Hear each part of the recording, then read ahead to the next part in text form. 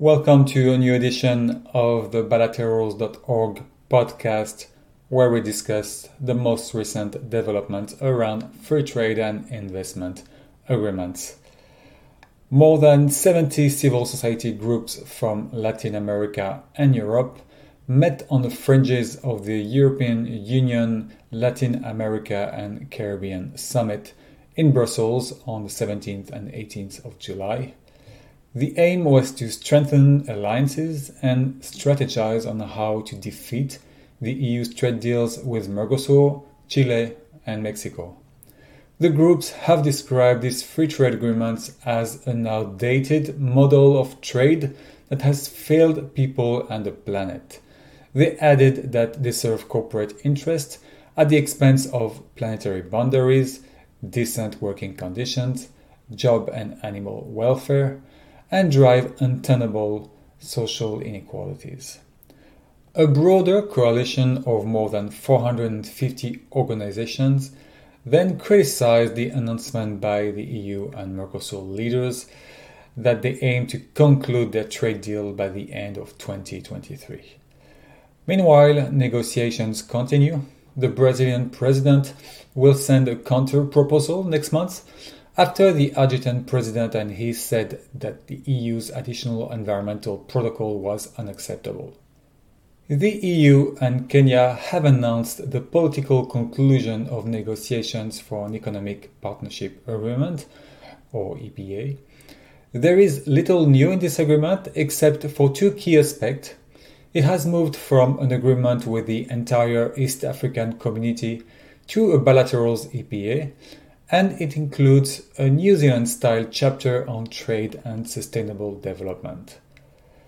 East and Southern African trade civil society groups are calling on Kenya to withdraw from the EPA, saying it poses an immediate threat to the integration of the East African community, which includes Uganda, Burundi, Kenya, Rwanda, and Tanzania. Still in Kenya, Econews Africa has highlighted in a memorandum on the Kenya-US trade deal the devastating consequences of negotiating a chapter on agriculture.